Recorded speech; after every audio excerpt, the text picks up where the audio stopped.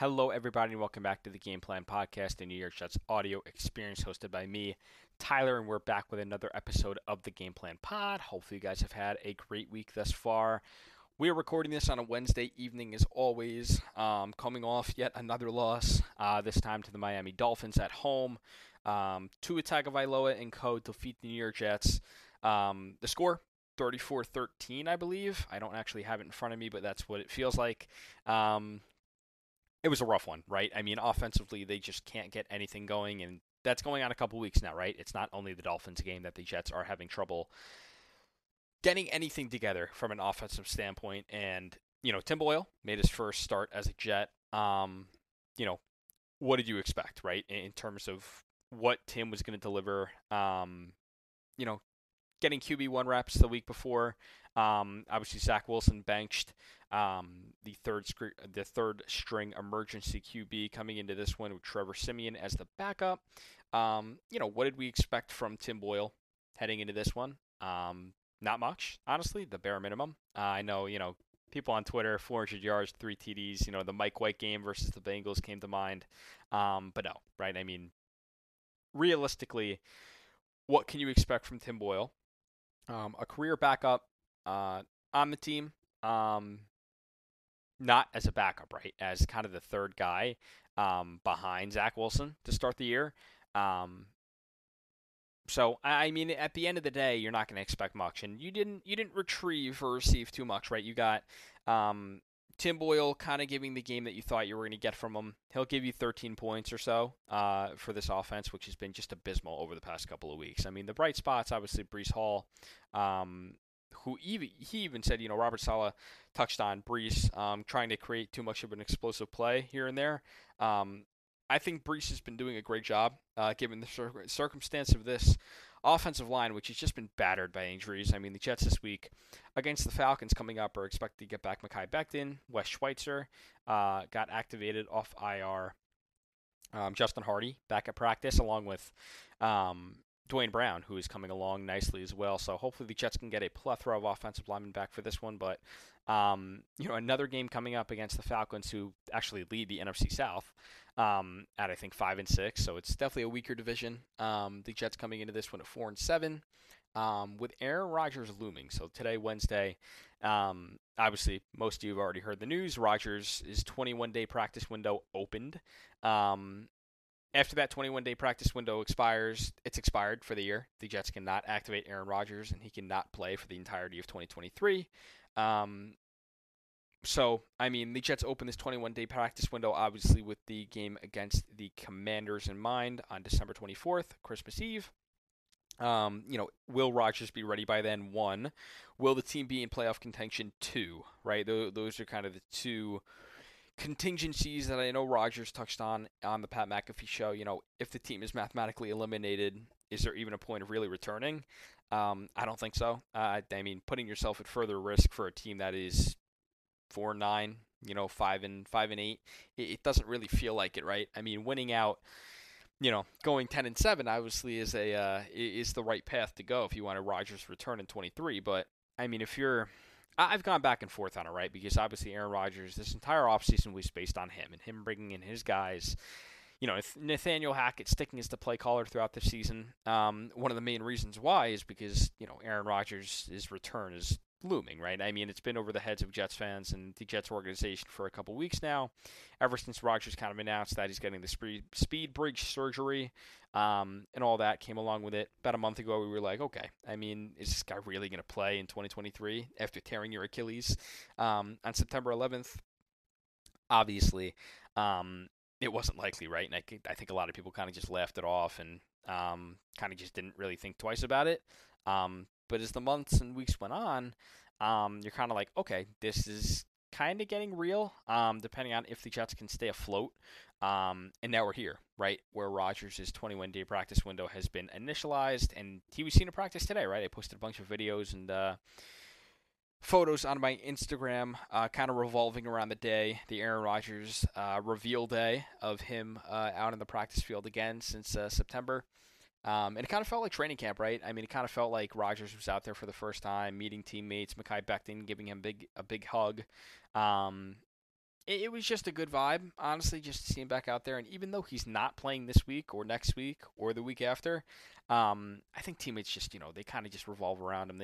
They kind of feel the aura, the passion of the guy. Him coming back with, within 4 months of tearing the Achilles is unheard of, to put it, kind of blunt. I mean, Rodgers, he's turning 40 years old in December, right? I mean, he's not some 24-year-old third-year player who's coming in, just the third year in the league, right? I mean, he's a grizzled vet, 20 years in the league. He is not new to this, and to kind of just have this motivation to, work your way back from an Achilles tear at age 40, when how many years do you really have left, right? And I think that's part of the, intrinsic motivation, is him kind of realizing, wow, I don't have that much time left in the league. Maybe, I should make the most of it and, try to come back as fast as possible. And I think that's kind of his thinking. And, the Jets obviously at this point 4-7 coming off the loss against Miami.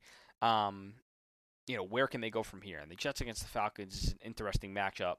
I think because on paper, the Falcons' defense is pretty good, right? I mean, they've been better this year. They lost Grady Jarrett, their defensive tackle, to a season-ending injury, sadly. So they're a defense that has improved from years prior. They had a very bad defense last year and the year before, but they have improved, pretty massively over the past year or so. And it kind of feels like the Falcons are in a spot where if they win the game, they win the division, right? I mean, they just need to win a few more games here, it kind of feels like, to get this division on lock.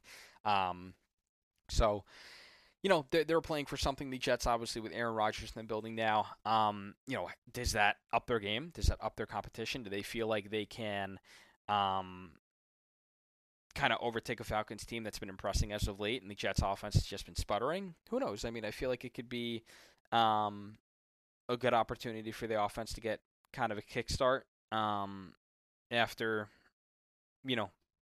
a couple weeks of mediocrity, to put it nicely. I feel like under the microscope, the defense has been kind of critiqued more as of late, due to the offensive struggles, and I feel like the defense has played, pretty well, even though, they've been tested week in and week out with these offenses. The Dolphins, the Jets come out of the game against the Raiders. Obviously, the Raiders don't have the best offense, but I mean, the quarterback situation over there kind of gave way to the defense playing pretty well.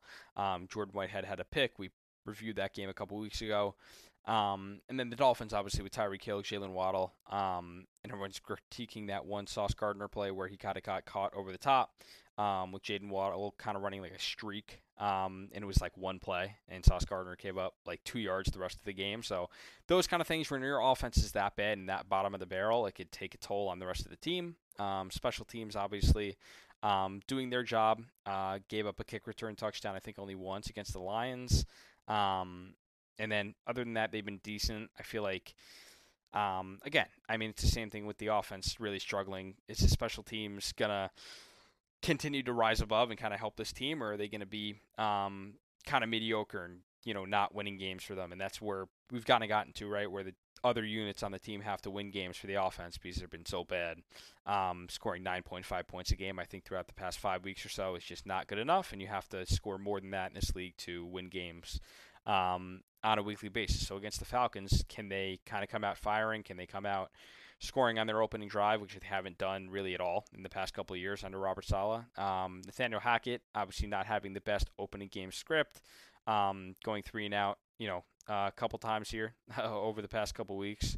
On their first drive, I believe they have the least amount of points in the first quarter next to the Giants. So that has to get squared away and quickly if they want to start winning games. Obviously, the Fail Mary last week, as people are calling it, is not good. Going into halftime 10-6 would have been good. It would have definitely looked good for the Jets. Heading into halftime, trailing only 10-6 against the Miami Dolphins would have definitely been better than, I believe it was the 17-6 that they had to go into halftime with. That's rough, right? I mean, throwing a Hail Mary, throwing an interception on a Hail Mary is okay, right? I mean, you usually tackle the guy down at like the 20, the 25-yard line, but giving up a touchdown with all your guys on the field is really demoralizing, and I think that's what caused the rest of the game to kind of just, swivel out of control for the Jets. And I mean, this week against the Falcons, you have to control your penalties because this team has been pretty, tested with their penalties as of late. I feel like the refs have been pretty trigger happy with the Jets.